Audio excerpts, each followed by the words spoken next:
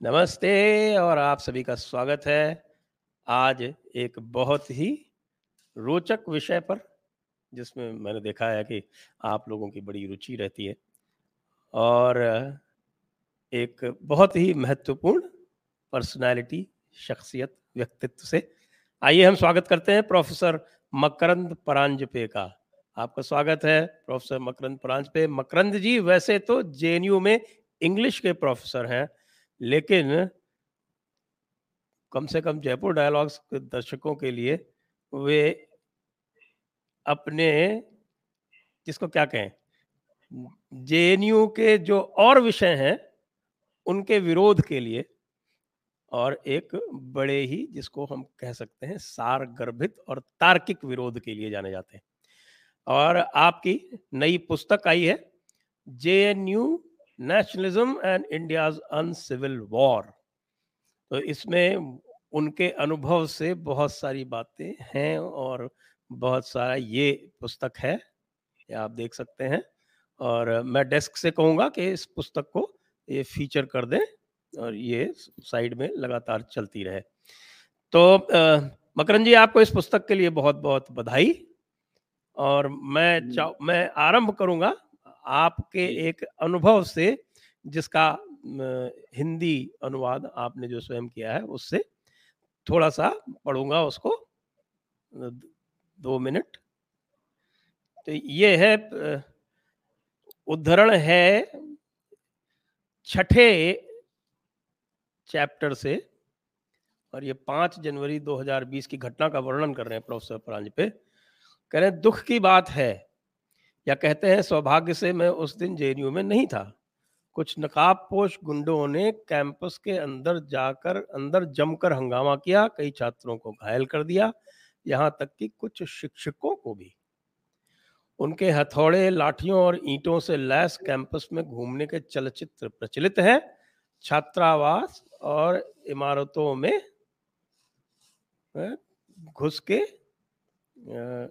घुसते हुए घटनाक्रम के बाद आपसी आरोप प्रत्यारोप का सामान्य आख्यान युद्ध जारी हुआ। इल्जाम छिड़ गए, वाम और दक्षिण दोनों को दोष दिया गया। हिंसा के लिए एक दूसरे पर ताने कस दिए गए। संयोगवश मैं मुंबई में था, रविवार की शाम थी। मुझे बहुत स्पष्ट रूप से याद है, दोस्तों ने मेरी पत्नी और मुझे आमंत्रित किया था वेट विकेट क्रिकेट क्लब के लाउंज में। हमने अभी अभी ऑर्डर देना समाप्त नहीं किया था कि अचानक मेरे फोन पर उत्तेजित कॉल और संदेश आने लगे। भारत से नहीं, बल्कि अमेरिका से। तुम ठीक हो? जेएनयू में सुरक्षा व्यवस्था क्या पूर्णतः नष्ट हो गई है? तभी किसी जेएनयू के करीबी का फोन आया। कहाँ हो तुम? आशा है कि तुम घायल नहीं हो। मैंने जवाब दिया, हम मुंबई में हैं, हम ठीक हैं। क्या हुआ? भगवान का शुक्र है। ये उत्तर आया। मैंने एक विराम के बाद सुना, दंगा करने वाले जेएनयू में घुस गए हैं, आज़ाद घूम रहे हैं। उन्होंने कैंपस में छात्रों की पिटाई की है और शिक्षकों को भी नहीं बख्शा है। मुझे दर्द और ग्लानि की तीव्र भावना महसूस हुई, फिर क्रोध भी। मैंने तुरंत अपने फ़ोन पर चेक किया। वाकई कुछ भयानक दुर्घटना मेरे विश्वविद्यालय में उघड़ रही थी। मेरे जेएनयू में 20 वर्षों में ऐसी घटना कभी नहीं देखी थी। बुरे से बुरे समय में भी परिसर में गुंडे घुसे नहीं थे। इस तरह की पिटाई कभी नहीं हुई थी। माल संपत्ति की इस तरह तोड़ फोड़ नहीं हुई थी। छात्रावासों, प्रयोगशालाओं और कार्यालयों में इस तरह घुसपैठ नहीं हुई थी। सबसे खराब हमला छात्रों और शिक्षकों पर इस तरह नहीं हुआ था। यह अभूतपूर्व और शर्मनाक था। अब जेएनयू और दिल्ली यूनिवर्सिटी, जामिया मिलिया इस्लामिया, अलीगढ़ मुस्लिम विश्वविद्यालय, बनारस हिंदू विश्वविद्यालय, जादवपुर विश्वविद्यालय, हैदराबाद विश्वविद्यालय या मौलाना आज़ाद राष्ट्रीय उर्दू विश्वविद्यालय में क्या फ़र्क रहा? चलिए, मैं अब थोड़ा सा इस पे स्किप करता हूँ और आगे करता हूँ। गेटवे ऑफ इंडिया पर, ठीक ताज होटल विपरीत एक मोर्चा लगा था। आश्चर्य, इसका नेतृत्व जेएनयू के उमर खालिद कर रहे थे। फिर से आज़ादी के नारे लग रहे थे। एनआरसी से आज़ादी, सीएए से आज़ादी, आरएसएस से आज़ादी, मोहन भागवत से आज़ादी। मैंने खुद नारे सुने, मैंने वीडियो देखा जो इसकी पुष्टि करता है। हमने अगली शाम गेटवे ऑफ इंडिया का दौरा किया, पूरी जगह पर बैरिकेडिंग लगा दी गई थी, प्रतिष्ठित होटल के ठीक सामने विरोध प्रदर्शन अभी भी चल रहा था। मैंने प्रदर्शनकारियों की जांच करने के बारे में सोचा। बेशक उन्होंने हिजाब से आज़ादी, 3 तलाक से आज़ादी, लव जिहाद से आज़ादी इत्यादि नहीं कहा। शाहीन बाग का आंदोलन बाद में छिड़ गया, मगर इसकी झलक मुझे बंबई में दिखाई दी।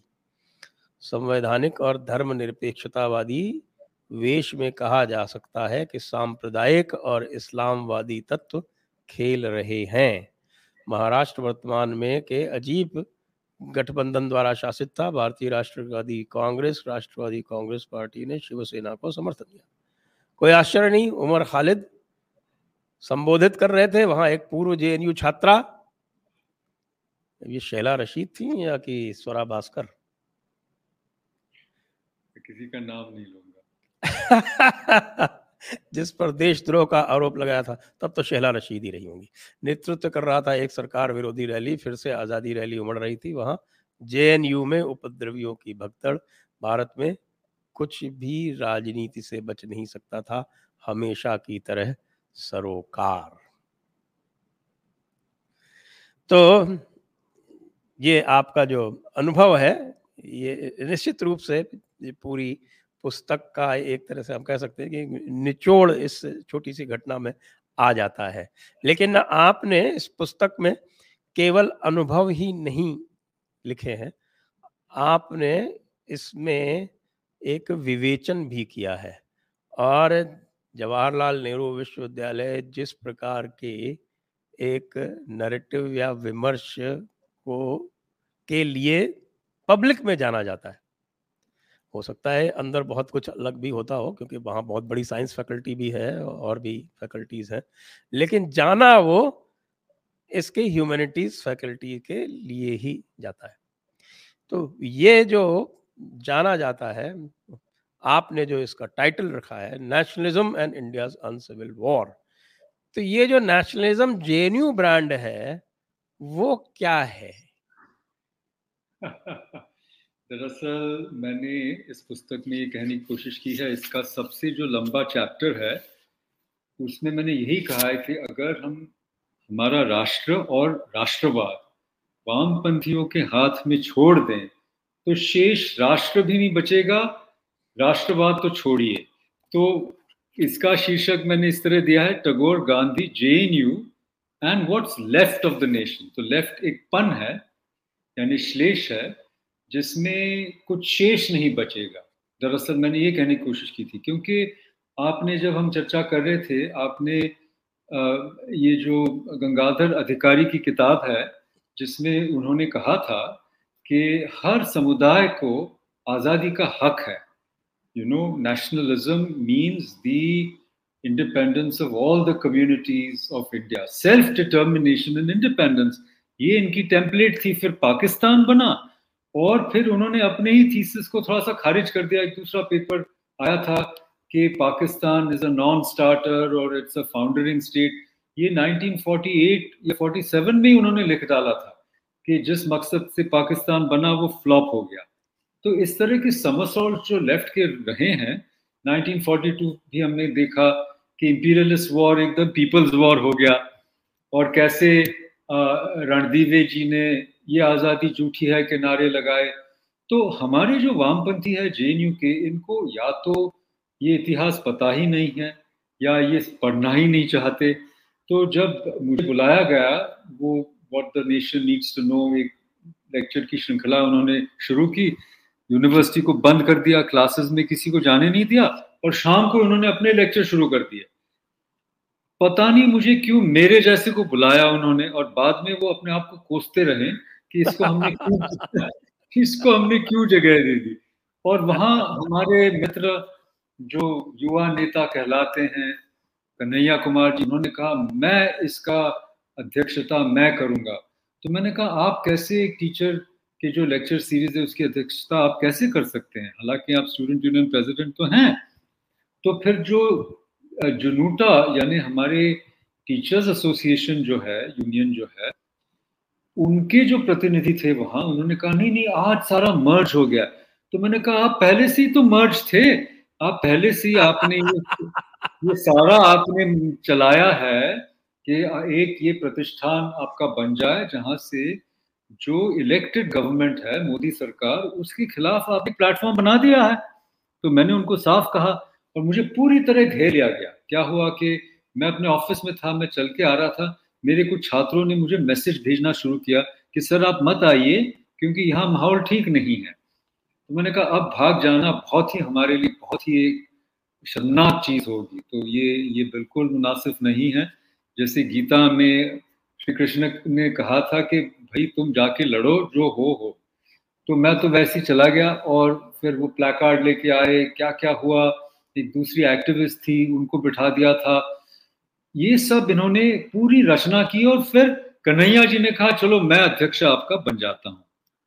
तो ऐसे माहौल में मैंने जो बात करना शुरू किया, मैंने उनको यही कहा कि आप क्या सोचते हैं कि आप पूरे राष्ट्र को समझाएंगे, है ना? देश जो कह रहा है जेएनयू को, वो नहीं सुनना चाहते, आप सिर्फ सबको सुनाएंगे, ये कैसे? ये दो तरफा होना चाहिए कि नहीं? तो उसमें मैंने ये कहने की कोशिश की कि जो वामपंथियों की जो हिस्ट्री है, उसका जो इतिहास है, उसके बारे में आप कभी नहीं बोलते।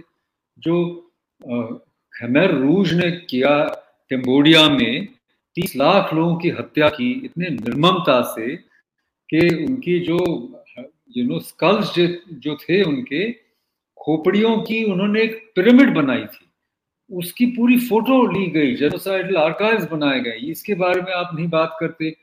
माओ के great leap forward cultural revolution में क्या हुआ, लोग कहते हैं, फ्रैंक डिकॉटर की किताब है, मैंने उसका जिक्र किया है, वो कहते हैं कि 40 मिलियन लोग, 4 करोड़ लोग मरे, आप उसके बारे में कभी चर्चा नहीं करते जेएनयू में, है ना? फिर मैंने दूसरे भी उदाहरण दिए, रशिया में क्या हुआ, स्टालिनिस्ट रशिया में क्या हुआ, गुलाग में कितने लोग गए, सोल्जेनित्सिन की किताब है द गुलाग आर्किपेलागो, इसके बारे में आप कभी नहीं चर्चा करते। फिर मैंने कहा कि क्या आपको पता है कि जो क्रिमिनल्स थे उनसे ज्यादा पॉलिटिकल प्रिजनर्स को मारा गया रशिया में, इसकी बात आप नहीं करते। आपने ये अधिकारी थीसिस है, आपने जिक्र किया, ये जेएनयू में क्यों इसकी चर्चा नहीं होती, क्यों इस किताब को आप सर्कुलेट नहीं करते, है ना? ऐसे मैंने उनको सवाल किए और इसके बारे में उनके पास कोई जवाब नहीं था। The black book of communism है ये किताब, फिर अंग्रेजी में इसका तर्जुमा करके हार्वर्ड यूनिवर्सिटी ने छापी थी 1999 में, इसकी बात आप कभी नहीं करते। तो आपकी पूरी एक तरफा आपकी जो राजनीति है वो नहीं चलेगी। इस तरह से मैंने कहा, तो आपका जो राष्ट्रवाद है वो राष्ट्रवाद है ही नहीं, एक तरफ से ये द्रोह है। क्यों? क्योंकि आप हमेशा जो अलगाववादी तत्व है या जो देश को जिसका विघटन होगा, ऐसे तत्वों को आप बढ़ाते हैं। और आज आप कह रहे हैं कि आप आजादी के नारे लगाएंगे, कश्मीर को सेल्फ डिटर्मिनेशन का अधिकार है, तो फिर कश्मीरी पंडितों को निकाला गया, तब आपने क्यों नहीं मोर्चा निकाला? तो इस तरह मैंने कहने की कोशिश की कि आप जो कह रहे हैं उदारवाद, यहाँ उदारवाद बिल्कुल नहीं है, ये लेफ्ट डोमिनेशन है, जहाँ पे जो आपसे असहमत है उनको आप जगह ही नहीं देते, आप उनको दरकिनारे कर देते हैं, मेरा खुद का अनुभव है। तो ऐसी सब चर्चा हुई, तो इसलिए मैंने कहा कि ये जो राष्ट्रवाद आप कह रहे हैं वो राष्ट्रवाद है ही नहीं। और इस तरह से ये किताब का निर्माण हो गया संयोग से, क्योंकि मैं कभी, पहले तो मैंने कहा इनिशियल चैप्टर में ही मैंने कहा शुरुआत में कि ना तो मैंने कभी सोचा था कि मैं जेएनयू में पढ़ाऊंगा, किताब लिखने की बात तो बहुत ही दूर, लेकिन कुछ क्या कहूँ घटनाक्रम ऐसा हो गया कि इनके खिलाफ बोलने वाला कोई नहीं था उस समय। और जो सो टू स्पीक एबीवीपी के कैडर्स थे, उनके पास भी कोई वैचारिक सामग्री नजर नहीं आई और हर रोज उनका हंगामा होता था, नाचना गाना, जो एक तरह से अच्छा भी था, आजादी के नारे लगाना, मगर उसके पीछे जो विचार था वो उससे मैं काफी चिंतित था। और मैंने सोचा कि वहां खड़े होके कुछ और कहना चाहिए। और फिर क्या हुआ, मेरे खिलाफ ओपन लेटर शुरू हो गए। तो उन्होंने कहा आप जेएनयू से विद्रोह कर रहे हैं, आप जेएनयू के प्रति मतलब आप धोखेबाज हैं, यू आर अ ट्रेटर। तो मैंने कहा नहीं, जेएनयू कोई एक विचारधारा का हो नहीं सकता, पूरी तरह से उसके वश में नहीं आ सकता। यहाँ अनेक विचार होंगे। हमारा जो जब जेएनयू बनी तब जेएनयू एक्ट में लिखा है कि ये जेएनयू उसके लिए होना चाहिए जो तत्व जवाहरलाल नेहरू को प्रिय थे। उसमें नेशनल इंटीग्रेशन है, साइंटिफिक टेम्पर है। तो मैंने कहा आप कहाँ नेशनल इंटीग्रेशन की बात कर रहे हैं, आप तो नेशनल डिसइंटीग्रेशन की बात कर रहे हैं। अच्छा, साइंटिफिक टेम्पर कहाँ है? क्योंकि जो चीज आप साइंटिफिक समझते हैं, डायलेक्टिकल मटेरियलिज्म, वो कतई साइंटिफिक नहीं है, उसमें ये अंधविश्वास से लैस है। और आप उसकी आलोचना करने से, समीक्षा, आलोचना तो छोड़िए, समीक्षा करने से डरते हैं। तो ये कहाँ से वैचारिक स्वतंत्रता है, ये कहाँ से वैचारिक क्रांति है? तो जब मेरे खिलाफ इतने ओपन लेटर्स आए, फिर मैं उसके जवाब में मैं जुट गया। फिर मुझे लोग बुलाने लगे, आप जैसे मित्र बुलाने लगे। फिर मैं मोर्चों पे, मैं ये संवाद में आने लगा, टीवी में आने लगा, और धीरे धीरे किताब का निर्माण शुरू हो गया। लेकिन इसमें मैं और एक चीज कहना चाहता हूँ। आप भली भांति जानते हैं कि यहाँ कैंसल कल्चर कितना है ना? जी और हाँ, हाँ, आपको, रिपब्लिक ऑफ हाँ, JNU original cancel cancel culture बस की बस प्रणेता है। कैंसिल कल्चर, मेरी किताब को भी कैंसिल करने की कोशिश की गई। इसका पहले का जो प्रकाशक था, पता नहीं क्यों पूरा, जैसे आपने जो कवर दिखाया है वो इस किताब का है ही नहीं, वो पहले का उसकी जो आने वाली थी वो है। ये देखिए, ये कवर अलग है इसका। लेकिन कहने का मतलब है, मैं उसका नाम नहीं ले सकता और लेना भी नहीं चाहिए, क्योंकि मैं उस कॉन्ट्रैक्ट से मैं निकल चुका हूँ, और जिसमें मैंने नॉन डिस्क्लोजर भी साइन किया है। और I am an honourable person, I don't want to break a contract. लेकिन मुझे 183 चेंजेस, यू नो, ओमिशंस या रिविजन्स के लिए उन्होंने मजबूर करने की कोशिश की। तो मैंने बहुत सोचा, कुछ मैंने लॉयर से भी बात की, मैंने आपसे भी उस समय बात की थी, दूसरे लोगों से सलाह मशवरा किया। और जैसे लोगों ने कहा हाँ तुम लड़ तो सकते हो, शायद आपको कॉम्पनसेशन भी मिल सकती है। लेकिन मैंने सोचा इसमें उलझ जाऊंगा तो मेरी किताब कभी नहीं आएगी, क्योंकि वो सब जुडिस हो जाएगा। तो ये मैंने अपने आप निर्णय ले लिया कि मुझे भाई किसी से झगड़ा नहीं करना, ये आपके पैसे ले लो, मेरी किताब मुझे वापस दे दो। तो उसको दोबारा से हमने बनाया। तो कहने का मेरा उद्देश्य यही था कि यहाँ पे क्या होता है कि आपको पूरी तरह से दबाया जाता है कि आप कुछ, जो डोमिनेंट, जो प्रभावशाली कल्चर है इनका, संस्कृति है, इसके विरोध में आप कुछ कहेंगे तो या तो मैंने उसको पंच बकार का मैंने वो संज्ञा दी है। तो पहले क्या होता है, आपको ब्रांडिंग की जाती है। पंच मक्कार तो मैं जानता हूँ, पंच बकार के बारे में बताएं। पंच पंच बकार, इसमें क्या होता है, पहले आपकी ब्रांडिंग होती है, ब्रांड किया जाता है कि भाई आप जी संघी है, आप फलाना है, आप ढीकना है, आप राइट विंग है, आप फाशिस्ट है, ऐसे आपको ब्रांड किया जाता है। जैसे किसी ने आपके यू नो आपके फोरहेड पे, आपके मस्तिष्क पे ही एक काली पोत दी हो कि भाई इसको अब हर जगह इसको पहचाना जाएगा, इसको ब्रांड कर दिया। अच्छा, उसके बाद आपको ब्रेन वॉश करने की कोशिश की जाती है कि भाई आप हमारे साइड में आ जाओगे तो फलाना होगा, ये होगा, वो होगा। मजाक में मुझे किसी ने कहा था, मैं आईआईटी में पढ़ाता था, तो वो आईआईटी से मैं जेएनयू कैसे आया उसकी भी मैंने यहाँ कहानी बताई है, काफी दिलचस्प कहानी है। खैर, तो एक मुझे प्रोत्साहन इस तरह दिया गया कि भाई तुम जेएनयू में आओगे, तुम्हारी जेब में हमेशा एक एयर टिकट रहेगा, कि तुम्हें अच्छा। हमेशा, हाँ, तुम्हें हमेशा कहीं ना कहीं से इनविटेशन मिलेगा, है ना? और फिर शाम को तुम्हें किसी न किसी एम्बेसी में बुलाया जाएगा जहां मुफ्त स्कॉच तुम्हें मिलेगी, यू नो। इस तरह से वाहियात चीजें बोली जाती थी, जिससे मुझे मतलब कोई दिलचस्पी नहीं थी उन चीजों में, तो कहने का मतलब ये था कि ऐसी ऐसे प्रोत्साहित लोगों को किया जाता है, तो ब्रेन वॉश किया। सो पहले तो आपको ब्रांडिंग होती है, फिर ब्रेन वॉश आप होते हैं, और अगर वहां भी आप वो लोग विफल हुए, फिर आपका बुलिंग शुरू होता है, आपको धमकियां दी जाती है, इनडायरेक्ट धमकियां, कोई आपके खिलाफ नारे हो जाते हैं, या कहता है आपका कोर्स कोई नहीं लेगा, उसका कहना, उसका मतलब है बॉयकॉट, है ना। और आखिर में फिर जो मैंने कहा branding, brain wash, bullying, boycott, और ये सब फेल हो जाए तो फिर बुलशिट। बुलशिट यानी आपको किसी न किसी चीज में मतलब बेवजह उलझाया जाएगा, आपकी सारी ऊर्जा खत्म हो जाएगी। जैसे कोई ओपन लेटर लिखेगा, किसी और चीज में आपको उलझाया जाएगा, कोई इल्जाम लगाएंगे, तो इस तरह आप किसी भी क्षेत्र में सक्रिय होने से विफल हो जाएंगे। तो इन सारे दौरों से मैं भी कुछ हद तक गुजरा हूं, लेकिन मुझे कुछ जेएनयू के बारे में अगर आपकी इजाजत हो तो एक तो अच्छी चीजें भी कहनी है, सचमुच। जी एक तो जी, ये, वो वहाँ उसके पहले मैं आपको, जो आपका एक हाँ मेन हाँ फोकस है इस बुक का, हाँ हाँ, अ, जिसको आपने, और आपने क्या, ये तो आजकल टर्म काफी पॉपुलर हो गया है, इलिबरल लिबरलिज्म। बिल्कुल सही आपने कहा। ये लिबरलिज्म एक किस्म का दोगलापन हो गया है, ये उदारवाद है ही नहीं। और इन लोगों ने जिन लोगों के साथ अपनी सांठगांठ की है वो तो एकदम भयानक किस्म के लिबरल है। मैं उनको नाम से नहीं पुकारूंगा, लेकिन हर एक जानता है कि अगर आप किसी समुदाय के किसी भी प्रचलन या किसी भी प्रथा के विरुद्ध कुछ भी कहें तो इमीडिएटली आपको अटैक किया जाएगा, है ना।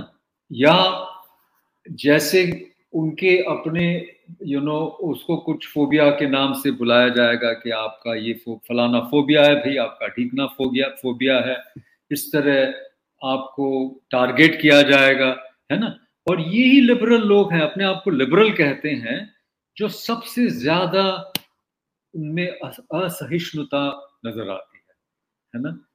मतलब वो जो आपको इंटॉलरेंट कहते हैं वो खुद इंटॉलरेंट है, और वो कहते हैं हमसे ये बर्दाश्त नहीं होगा।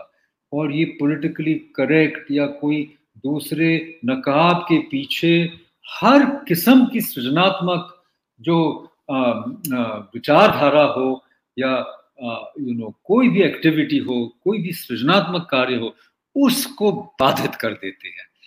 और दरअसल इस किताब की शुरुआत भी कुछ इस तरह हुई कि मुझे साहित्य अकादमी में बुलाया गया था, उनका वार्षिक उत्सव था, वहां भैरप्पा जैसे महान हस्ती वहां मौजूद थे, तो मुझे वहां बोलने को बुलाया गया। और संयोगवश मैंने एक दो चीजें वहां वैसे कह डाली कि वो पीटीआई ने पकड़ के पूरे भारत में उसको छाप दिया। तो मैंने सिर्फ ये कहा था कि जो पोएट्री रीडिंग के नाम से उन्होंने अनुमति ली थी, किससे, जेएनयू प्रशासन से, कि हम पोएट्री रीडिंग करना चाह रहे हैं, कविता पाठ करना चाह रहे हैं, किस पर, a country without a post office, Agha Shahid Ali की एक किताब है जिसमें वो खुद कश्मीरी है, तो उसमें उन्होंने कश्मीर पे किताबें लिखी और कंट्री विदाउट पोस्ट ऑफिस यानी एक रूपक है। इसका ये मतलब नहीं है कि पोस्ट ऑफिस नहीं है कश्मीर में। और इसको इतना सीरियसली लिया गया बाद में कि पार्लियामेंट में किसी ने प्रश्न पूछा और आरटीआई किया, तो पोस्ट मास्टर जनरल कश्मीर के, उन्होंने पूरा बयान दिया कि हाँ 24,000 पोस्ट ऑफिस है। ऐसे बहुत मतलब हास्यास्पद हो गया ये है।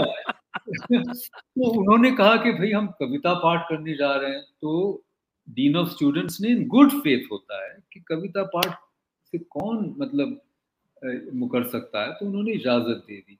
फिर इनके पोस्टर लग गए, पोस्टर में कहा कमेमोरेट अफजल गुरु, ये सब जुडिशियल, ये सब आ गया। ये देखते ही इन्होंने कहा ये तो बिल्कुल गलत है, क्योंकि प्रशासन कुछ रुझान उनका इस तरफ ही था।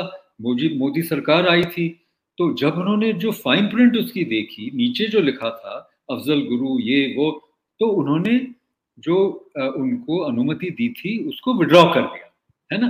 जी फिर इन्होंने उसके बावजूद मोर्चा निकाला। तो मैंने साहित्य अकादमी में यही कहा था कि ये सारा जो आंदोलन इन्होंने किया था आजादी का, it was done under false pretext. तो ये बयान सब छप गया। तो फिर मुझे जेएनयू में ही लोगों ने अटैक करना शुरू कर दिया।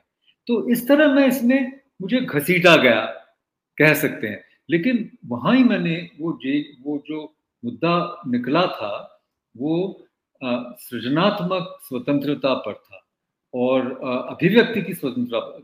पर था। ये उसका शीर्षक था। पूरे फेस्टिवल में ये थीम थी। तो मैंने कहा देखिए, जो टॉलरेंस की बात कर रहे हैं वो खुद इनटॉलरेंट है, और जब तक हम ये नहीं स्पष्ट रूप से कह पाएंगे तो इनका बोलबाला चलता ही रहेगा। तो यही इलिबरल लिबरलिज्म है, जिसकी वजह से आजकल तो मैं कहूंगा पूरी वेस्ट बदनाम हो चुकी है, क्योंकि इन्होंने ऐसे ऐसे मुद्दों को चलने दिया है कि उनके देश में ही सिविल वॉर चल रहा है। हम सब भली भांति जानते हैं कि अमेरिका जैसे देश में, ब्रिटेन में, फ्रांस में क्या हो रहा है, क्योंकि कई वहां इलाके हैं जहां पे आप अंदर भी नहीं आ सकते, नो गो एरियाज कहते हैं, लेकिन आप उसके खिलाफ बोल भी नहीं सकते।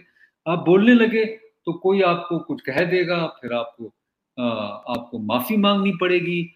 और रिचर्ड डॉकिंस जैसे बड़े आदमी को बर्कली जैसी सो कॉल्ड लिबरल जगह से बोलने से उनको बिल्कुल मना कर दिया गया। क्यों? क्योंकि वो हर धर्म के खिलाफ बोलते हैं, सिर्फ सिर्फ एक विशेष धर्म के खिलाफ नहीं बोलते, हर धर्म के खिलाफ बोलते हैं। क्योंकि वो कहते हैं कि जो मैं धर्म नहीं कह रहा हूं, मैं रिलीजन की बात कर रहा हूं, क्योंकि वो धर्म के खिलाफ उस तरह नहीं बोलते। वो तो कह रहे हैं जो रिलीजन है, जो किताबी धर्म है या दूसरे टाइप के धर्म है, उनके खिलाफ वो बोलते हैं। वो कहते हैं वो इरेशनल है। तो मैंने ये कहा, ये तो रैशनैलिटी का भी क्राइसिस चल रहा है, सिर्फ टॉलरेंस का क्राइसिस नहीं। जी हाँ, वो एक्चुअली क्या है कि भारत में भी एक समस्या हो गई है ना, वो जो कार्ल पॉपर का पैराडॉक्स ऑफ टॉलरेंस है, वो यहाँ हाँ पर जी। कुछ ज़्यादा ही मुझे लग रहा है दिखने लगा है। हालांकि वेस्ट में भी वही बीमारी है। और इसी में पहले आगे बढ़ने से पहले मैं अपने दर्शकों से अनुरोध कर लूँ कि प्रोफेसर परांजपे से आप जो भी प्रश्न पूछना चाहते हैं तो वो आप पूछ सकते हैं। आप व्हाट्सएप के माध्यम से पूछ सकते हैं, सुपर चैट के माध्यम से पूछ सकते हैं, और मेरा आपको सुझाव है कि आप पूछना आरंभ कर दें। और दूसरा, आप सभी जो भी देख रहे हैं उनसे आपसे अनुरोध है कि जो भी देख रहे हैं कृपया लाइक का बटन अवश्य दबा दें, और साथ में एक और अनुरोध है कि सब्सक्राइब स्वयं तो करें, और कम से कम आपके जाने पहचानने वाले 5 और लोगों को प्रेरित करें सब्सक्राइब करने के लिए। आइए अब चलते हैं मकरंद जी के पास। ये एक इसमें वैचारिक आपका राष्ट्रवाद का मुद्दा आपने काफ़ी पहले ही चैप्टर से आरंभ किया है, फिर बाद में आपने तीसरे या चौथे चैप्टर में उसको टैगोर और गांधी के परिप्रेक्ष्य में उसको विस्तार से उसको विवेचित किया है। तो मैं यह जानना चाहता हूँ कम से कम भारत के परिप्रेक्ष्य में, और मैं ये लगातार देखता रहा हूँ, मैंने अपनी पुस्तक में इसको विशेष रूप से और पार्टीशन और सीएए और कश्मीर के संदर्भ में विवेचित किया है कि हम गांधी और टैगोर में तो कुछ हद तक देखा जा सकता है। गांधी में तो खैर Gandhi was a master of vagueness, को तो मैं मास्टर ऑफ वेग आइडियाज, तो उनके बारे में तो ज़्यादा कुछ कहना उचित भी नहीं है। लेकिन आज की जो राजनीति है, पहली बार मैंने फॉरेन मिनिस्टर को अमेरिका में ये कहते सुना कि India is a civilisational state. तो ये जो भेद है, एक आपका यूरोप का राष्ट्रवाद है जो पूरी तरह से रेस और एथनिसिटी पर है, और सभी जगह उसी की बात ही होती है। जब भी नेशनलिज्म की बात होती है, नेशनलिज्म को कंडेम करते हैं तो उसी बाइनरी सेंस में कंडेम करते हैं। सिविलाइजेशनल राष्ट्रवाद जो भारत का प्रतीक है उसकी बात कभी नहीं करते। साथ में एक राष्ट्रवाद पूरी तरह से उम्मत, यानी कि पूरी तरह से रिलीजन पर आधारित, मजहब पर आधारित, वो इस्लाम है। तो आपने जो विवेचन किया है उसमें ये किस तरह से परिलक्षित होता है? जी जी। तो सबसे पहले मैं ये कहना चाहूंगा कि मैंने टैगोर और गांधी को इसलिए लिया क्योंकि टैगोर ने 1917 में उन्होंने व्याख्यान की श्रृंखला दी थी नेशनलिज्म पर। वो जापान गए थे, तब पहला विश्व युद्ध छिड़ गया था, और जापान भी एक किस्म से साम्राज्यवादी देश बन गया था, एक साम्राज्यवादी शक्ति के रूप में उभर के आया था। और मैनचूरिया, चाइना में और कोरिया को उन्होंने अपना उपनिवेश बना दिया था, ठीक है, कॉलोनी बना दिया था। तो टैगोर वहां जाते हैं और उसके बाद वो अमेरिका भी जाते हैं, और वो राष्ट्रवाद, नेशनलिज्म के नाम से एक बहुत ही जबरदस्त उसकी आलोचना करना शुरू करते हैं। तो हमारे जेएनयू में क्या हुआ कि वो लेक्चर्स को लेके उन्होंने ये दावा किया कि टैगोर वाज अगेंस्ट नेशनलिज्म। तो मुझे वो थोड़ा सा करेक्ट करना था, क्योंकि उस किताब में नेशनलिज्म का अर्थ ही कुछ और है। उसका अर्थ इंपीरियलिज्म है, कि जब एक राष्ट्र अपनी बाउंड्री से आगे जाके एकदम दूसरों पे हावी हो जाता है, अग्रसर हो जाता है, तो उन्होंने ये कहा कि जो इंपीरियलिज्म है वो यूरोपियन नेशनलिज्म का एक्सटेंशन है ना। जैसे लेनिन ने कहा था लगभग उसी समय कि imperialism is the last stage of capitalism। तो इसी तरह टैगोर ने दूसरी तरफ से कहा था, है ना। तो मैं वो दिखाने की कोशिश कर रहा था कि एक्चुअली टैगोर राष्ट्रवादी थे, क्योंकि उनको भारतीय समाज, जो वो स्वदेशी समाज कहते थे, उसको पहले सुदृढ़ करना था। क्योंकि उनका ये कहना था कि भारत एक सामाजिक राष्ट्र है, ना कि एक ऑर्गेनाइजेशनल स्टेट है। क्योंकि यहाँ पे डाइवर्सिटी इतनी है कि हर गांव अपना खुद का गवर्नमेंट करे, इस तरह से उन्होंने, तो वो मैं एक करेक्ट करने की कोशिश कर रहा था कि टैगोर बनाम उन्होंने राष्ट्रवाद एक वो चला था। अच्छा, दूसरा गांधी, गांधी का मैंने हिंद स्वराज उसके बारे में जिक्र किया, तो वो तो टोटली सिविलाइजेशनल स्टेट ही है। उनका जो मतलब है स्वराज से, वो एक धार्मिक सिविलाइजेशनल स्टेट के रूप में ही है। अगर हम very confusing document, it's full of contradictions, लेकिन मुझे कंफ्यूजिंग नहीं लगता, क्योंकि उसमें जो आधुनिक संस्कृति है पाश्चात्य की, उसको उन्होंने एक कंप्लीटली सुइसाइडल कलयुग टाइप की संस्कृति जिसमें हिंसा निहित है, उनका ये कहना है कि जो आधुनिक दुनिया भर में फैली हुई ये जो सभ्यता है, आधुनिक सभ्यता, उसके हृदय में हिंसा है। और ये इसमें तुष्टि नहीं है, क्योंकि इसमें क्या है, आपकी जरूरतें बढ़ती जाती है, लेकिन आपको समाधान कभी नहीं मिलेगा। तो समाधान, उनका ये कहना था, समाधान वही यम नियम, उसी में समाधान मिलेगा जो जो हमें माँ के दूध के समान हमारी संस्कृति, हमारी सभ्यता में मिलती है, वही हमारे लिए ठीक है। हमें उनका अनुसरण नहीं करना चाहिए, ब्रिटेन का, क्योंकि हमारे यहाँ लोग थे कि हम कॉन्स्टिट्यूशनलिज्म होना चाहिए, फलाना होना चाहिए। तो वो कह रहे थे आपको बाघ चाहिए, बाघ, बाघ का नेचर चाहिए, लेकिन उसके स्ट्राइप्स नहीं चाहिए। ये कैसे हो सकता है ना। आप वो उसी तंत्र को चलाएंगे तो आपकी पुलिस, आपकी आर्मी, आपका जो व्यवस्था है, वो देश का आम नागरिक है, प्रजा को उसी तरह शक की निगाह से देखेगी। तो मैं गांधी के हिंद स्वराज को उस नजरिए से देखता हूं।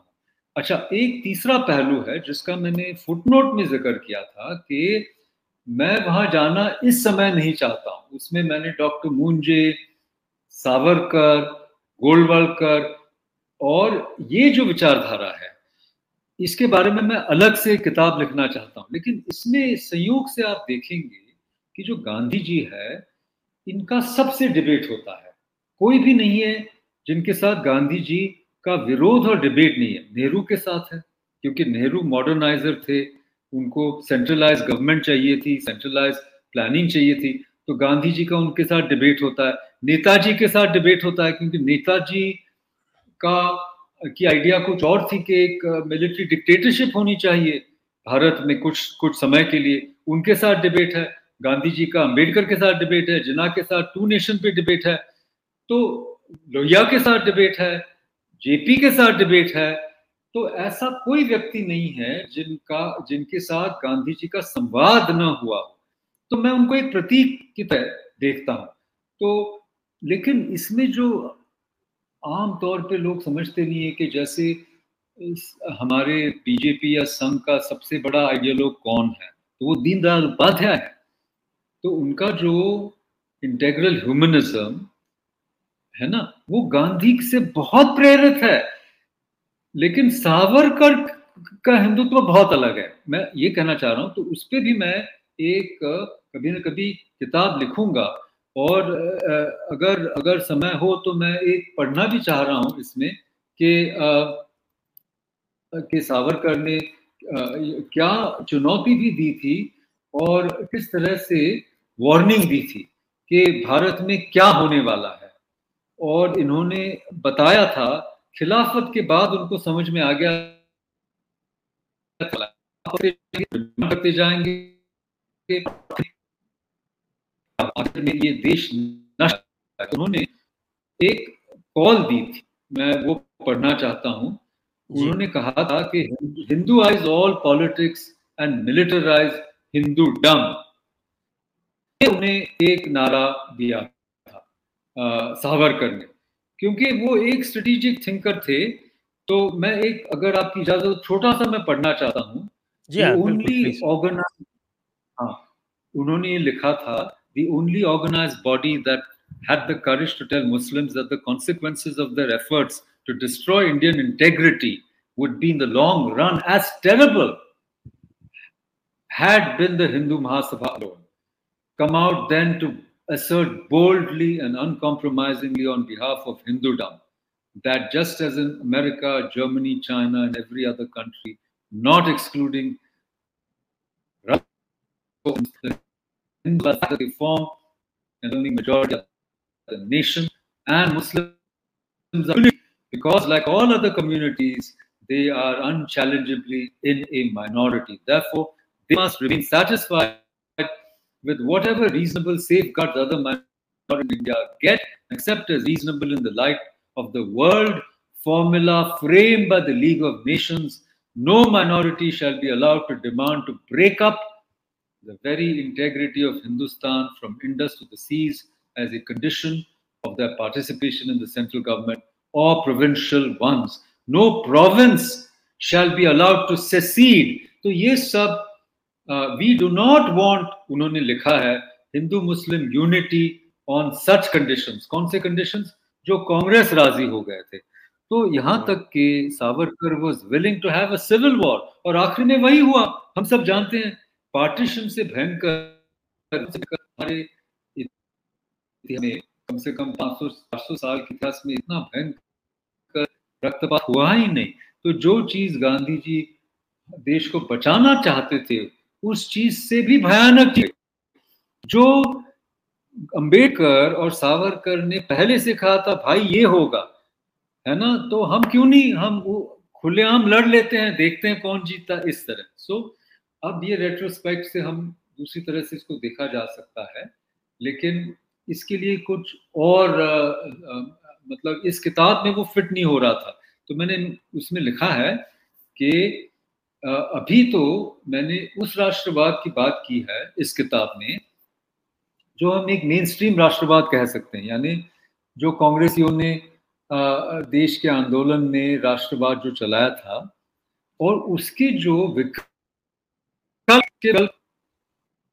एक तो कम्युनिस्ट लोग चाहते थे कि बुर्जुआ ये जो नेशन है उसको ओवरथ्रो करके क्रांति हो, एक वो विकल्प था, उसकी मैंने क्रिटिक किया। दूसरा था हिंदुत्व, जिसको चांस अभी थोड़ा सा मिल रहा है, उस समय नहीं मिल रहा था, तो मैंने उसको लेने की कोशिश नहीं की थी। लेकिन मैंने ये कहा था कि अगर वामपंथियों के हाथ में, जैसे JNU के वामपंथी हैं, उनके हाथ में हम राष्ट्रीय राष्ट्रवाद सुरक्षित नहीं छोड़ सकते, वो हमें कुछ नहीं शेष बचेगा। और भारत हमारे लिए इतना प्रेशस है कि हम इसको इनके हवाले नहीं कर सकते। ये मैंने वहां कहने की कोशिश की। और मैंने ये भी कहा कि ये जो आजादी है, ये एक जैसे समुद्र मंथन है, उस तरह की चीज है ना, और इसमें देवासुर संग्राम होता है, और इसमें से जो अमृत निकलता है वो सबको चाहिए, लेकिन इसका विष जो है, इसके लिए जो तपस्या कोई नहीं करना चाहता। जैसे वहां मुफ्त में लोग रहना चाहते हैं, है ना, JNU में वो जो एक कल्चर बना था, तो मैंने कहा, और उस दिन संयोगवश से शिवरात्रि थी, और JNU में शिवरात्रि की बात तो हो ही नहीं सकती वैसे उस माहौल में। तो मैंने कहा कि जो ये विष पिएगा वही शिव कहलाए। शिव यानी जो मंगलमय हो देश के लिए। जी जी बिल्कुल, आपने कहा, सही कहा। और उसी को लेफ्ट की जहाँ बात आती है ना, तो एक वो है, क्या बोलते हैं उसको, if left has any future in this country then this country has no future left. वही वाली बात आपने भी लिखी है उसके अंदर। तो एक बात और बताएं, ये जेएनयू में जो ये सारा का सारा जो ये एक लेफ्ट का स्ट्रैंगल होल्ड बना, उसके लिए बिल्कुल जो आपकी टीचर रिक्रूटमेंट और जो स्टूडेंट रिक्रूटमेंट पॉलिसी का क्या योगदान था? नहीं, बिल्कुल वो जो रिप्रोडक्शन मार्क्स की थियरी है वही उन्होंने अपनाई थी कि जो टीचर्स थे उन्हीं के छात्रों को लिया जाता है, वही टीचर बनते हैं। तो मैंने इसमें कुछ स्टेटिस्टिक्स भी दिए हैं कि कई विभागों में 90% जेएनयू के ही पीएचडी है। आप समझ रहे हैं, जैसे विदेश में एक अनरिटन रूल होता है कि आपने जिस PhD हासिल किए वहां आप नौकरी नहीं सकती जब तक कहीं बाहर नहीं जाते। 10-20 साल वहां काम करके आप अपने आप को स्थापित नहीं करते, फिर आपको शायद चांस वापस आने का मिल सकता है। लेकिन जहां से आपने पीएचडी की वहीं आपको नौकरी मिलना, this is considered a bad practice. और जेएनयू में इतनी इनब्रीडिंग है शुरुआत से। अब आप देखिए कन्हैया कुमार, अफ्रीकन स्टडीज में उनको कैसे लिया गया, इसके पीछे एक राज है। ये आप सोचें, ये क्या हुआ। तो ये उसमें ये मैंने कुछ इसका जिक्र किया, लेकिन आज आज आप देखेंगे, अच्छी बात है, ये सारी एडमिशन पॉलिसी बदल दी गई है और जो यूजीसी के जो नियम है वो जेएनयू पे लागू होने लगे। पहले नहीं थे। जेएनयू एक अपना ही एक तंत्र था, उसमें स्वतंत्र था। एक एक देश के भीतर ही अपना एक व्यवस्था अपने लिए, republic of JNU. Republic of JNU बन गया। और उसी में वो विकृतियां आने लगी, जहां पे एक एक टीचर 20-25 पीएचडी गाइड करता था, यहाँ तक कि वो पहचान भी नहीं सकता था कि कौन से उसके स्टूडेंट है। और एक एक रजनी नाम का लड़का था जिन्होंने बहुत अफसोस की बात है आत्महत्या भी कर ली। तो उसमें उन्होंने लिखा भी था कि मुझे टीचर से मिलने के लिए इतनी मुश्किल हो रही है, कोई मुझे गाइड नहीं मिल रहा है ठीक से। ये सब लिखा था उन्होंने, क्योंकि इतने लोगों को लेते थे और वही इनब्रीडिंग होता था और कई साल तक लोग वहीं टिके रहते थे। और आपको आश्चर्य होगा कि अभी भी मेरे पास जेएनयू के छात्र हैं 15 साल पहले जिन्होंने मेरे साथ हो गए और आज भी चल रहा है कि आप इस आगे सबमिट कीजिए। तो दरअसल इतनी छूट दी जाती थी, अब नहीं है। अब आपको 5 साल मिलेंगे, बस बाद एक और साल मिलेगा एज अ ग्रेस, और आप फिनिश नहीं करेंगे तो आउट। और हॉस्टल भी सीमित समय तक ही मिलेगा।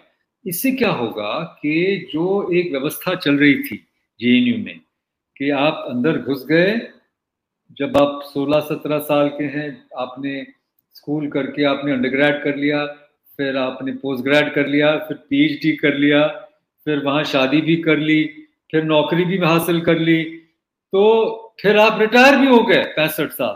तो वो जो चल रहा था, क्रेडल टू ग्रेव, वो जो था वो अब शायद नहीं होगा। और आपने और मुझे एक ये सवाल जो पूछा था, मुझे मुझे वो याद आया। आपने मुझे पूछा था कि क्या माना है कि श्री जेएनयू को इतना महत्व मिल गया। तो मैं आपको एक छोटी सी एक वाकया सुनाऊंगा जो इस किताब में नहीं है। एनडीए हमारे APJ Abdul Kalam obviously president थे, और उनको हमने आमंत्रित किया और उन्होंने स्वीकार भी किया और हमारे बड़ा सा स्टेडियम में वहां भाषण देने आए। और स्टेडियम की जो उसकी सीढ़ियां हैं, वो एक किस्म से वो एक सीटिंग हो जाती है, ठीक है। तो सारे पूरी जेएनयू कम्युनिटी आई थी, आगे कुछ डिग्निटरीज थे, फिर हम लोग टीचर थे, और फिर स्टूडेंट्स पीछे की तरफ जा रहे थे। और हमारे जो राष्ट्रपति है वो आगे थे, उनकी सिक्योरिटी बंदोबस्त वगैरह। और फ्रंट रो में, जैसे आप जानते हैं, पूरी प्रेस थी, ठीक है, बड़े बड़े कैमरास के साथ। मैं यहाँ बैठा था और पीछे, मेरे पीछे कुछ 10-12 विद्यार्थी थे, और उन्होंने एक सिग्नल मिलना शुरू हो गए, है ना, ये इसकी हाय हाय, ये डाउन डाउन, ये नहीं चलेगा, फलाना ठीकना। और कितने लोग थे? सिर्फ 15-20, और सिर्फ 10 थे जिन्होंने सिग्नल दिया। सिग्नल मिलते यहां प्लेकार्ड, यहां नारे, और आप यकीन करें सारे कैमरा उधर ही चले गए, पूरा उल्टा 180 डिग्री यू टर्न कर लिया और प्रेसिडेंट को भूल गए, और शाम को यही चला। तो ये माहौल था कि जेएनयू को एक कोल्यूजन था, मीडिया में भी वही थे, आईएसआईएस में भी वही थे, पॉलिटिक्स में भी काफी वो थे, कोई जेल जाता था तो कोई दूसरा बचाते थे। तो ये इतनी सांठ गांठ बन गई थी, अरेंजमेंट पूरी बन जाती थी पहले से ही। तो ये इसी कारण ये एक प्रतीक था, और प्रतीक भी कह सकते हैं, माइक्रोकॉज्म, सूक्ष्म रूप में इंडिया बॉडी पॉलिटिक का ये एक गढ़ था, है ना। और इसमें अच्छाई भी थी, ये भी मैं कहना चाहता हूं कि हम लोग कहते हैं इसको बंद करो फलाना ठीकना, लेकिन एक बहुत ही सामान्य लड़का या लड़की कहीं से भी, देश के किसी भी कोने से आकर के जेएनयू में पढ़ के प्रवेश पा करके कोई भी सपना देख सकता था आईएएस ऑफिसर बनने का। आप खुद आईएएस में है इसलिए मैं कह रहा हूं, लेकिन मतलब ऑफ इंडिया में, आईपीएस, पॉलिटिक्स में, तो एक तो देश के लिए योगदान बहुत है, और टीचिंग में तो बहुत ही ज्यादा। लेकिन यही वामपंथी जो ऐसी बातें करते हैं, फिर बाद में स्टेट का हिस्सा बनाते हैं, ये भी एक इसमें दिलचस्प बात है। और उसमें और एक जो जो चीज हम पाते हैं कि जेएनयू एक रिसर्च यूनिवर्सिटी है, यानी यहाँ 20,000 शोध कार्य हुए हैं, एमफिल, एमटेक, पीएचडी, जो मेरे हिसाब से जो एस्टैब्लिश बड़ी बड़ी यूनिवर्सिटीज हैं, जैसे बीएचयू है और अलीगढ़ है या डीयू है कोलकाता, उससे ज्यादा है। तो हम पूरा ये जो हावी होना हर चीज पे, हर चीज में आंदोलन जीवी जो हमारे प्रधानमंत्री जी ने उनको संज्ञा दी थी, वो नहीं होना चाहिए। मैंने उसके बारे में लिखा है कि एकेडमिक्स के लिए जो एक बार जेएनयू जाना जाता था, विचार के लिए, वैचारिक हम कह सकते हैं क्षमता के लिए, वो दोबारा आना चाहिए, है ना। जी जी जी, ये जो सीयूईटी ऐसी से अब आशा। रिक्रूटमेंट होगा, तो उससे भी असर हाँ, पड़ना चाहिए मेरे ये हिसाब से। बहुत जबरदस्त। और देखिए अब सिर्फ हम लोग मेरे जैसे विभाग में पिछले 2-3 साल से सिर्फ जेआरएफ को लेते हैं। तो ये पहले क्या होता था, किसी को भी आपने ले लिया, फिर वो 8,000 ले लिया, इस तरह उसको मिल जाता। तो जेआरएफ ले हैं तो बहुत अच्छी हो गई है, और विद्यार्थी एकदम उनकी मतलब शक्ल बदल गई है, जो विद्यार्थी समुदाय जो पीएचडी के लिए आते हैं। अच्छा, एमफिल भी बैन हो गया, एमफिल स्क्रैप कर दिया यूजीसी ने। ये भी मैंने बहुत पहले सुझाव दिया था कि एमफिल ये एक स्टॉप गैप डिग्री है, इसको जरूरत नहीं है, विदेश में इसको करते नहीं है ज्यादातर, बल्कि कैम्ब्रिज ऑक्सफोर्ड में एमफिल उनको दिया जाता है जिनको पीएचडी में नहीं लेते। पीएचडी यानी डीफिल कहते हैं, उसमें लेते नहीं। हाँ, तो हमने यहाँ एमफिल को इतनी बड़ी चीज बना दी। एमफिल लेके वो क्या होता था, वो तुरंत किसी जॉब में चले जाते थे, और पीएचडी सालों साल होती नहीं थी। तो अब वो स्ट्रीमलाइन हो गया है, तो बहुत फर्क पड़ने वाला है, ये मैं मान के चलता हूँ। जी, आइए अब हम ले लेते हैं दर्शकों के प्रश्नों को। कई प्रश्न आए हैं दर्शकों के। उससे पहले मैं एक बार पुनः दर्शकों से अनुरोध करूंगा कि कृपया आप इस वीडियो को शेयर करें, लाइक करें, सब्सक्राइब स्वयं भी करें, और आपके जान पहचान वाले 5 लोगों से कराना, ये हमारी तरफ से आपको टास्क है। और ये किताब भी पढ़िए, अगर पूरी और नहीं ये पढ़ेंगे। पुस्तक एक बार पुनः इसको हाईलाइट करें, जिसके जी बारे में हम बात कर रहे हैं जी। डेस्क पे। जी, और मैं कहना ये चाह रहा हूँ, आपको ये जेएनयू दिलचस्प नेशनलिज्म एंड लगेगी। इंडियाज अनसिविल वॉर, क्या इसके हिंदी संस्करण भी आएगा? अगर आप जैसे लोग आशीर्वाद देंगे तो अवश्य आएगा, क्योंकि बिल्कुल ये आना मेरे चाहिए। लिए एक, हाँ, क्योंकि आपने बहुत ही इसमें योगदान दिया है। आप खुद एक ट्रांसलेशन एजेंसी चलाते हैं, लेकिन मुझे खुद करना है। मुझे बड़ा आनंद आता है। मैंने जो छोटा किया है, थोड़ा सा मैंने वो अनुवाद किया है, वो करते करते मुझे इतना आनंद आ गया, मैं बता नहीं सकता आपको। लेकिन समय की थोड़ी सी, समय का आभास है, कमी है, लेकिन मैं करना चाहता हूँ इसको हिंदी में, बहुत जरूरी है। ये पुरानी ये है कवर है, जरा नया वाला कवर ये दिखाइए। ये पुराना कवर है, इसको ये वैसे पुराना दिखाना भी कवर नहीं। है, नया हाँ, इसको कवर अमेज़न दिखाना। पे है, ये फ्लिपकार्ट से मत लें कृपया। हाँ हाँ, चलिए इसको तब तक दिखाना हम भी। इनको प्रश्न प्रश्न ले लेते हैं। जी जी जी, बिल्कुल।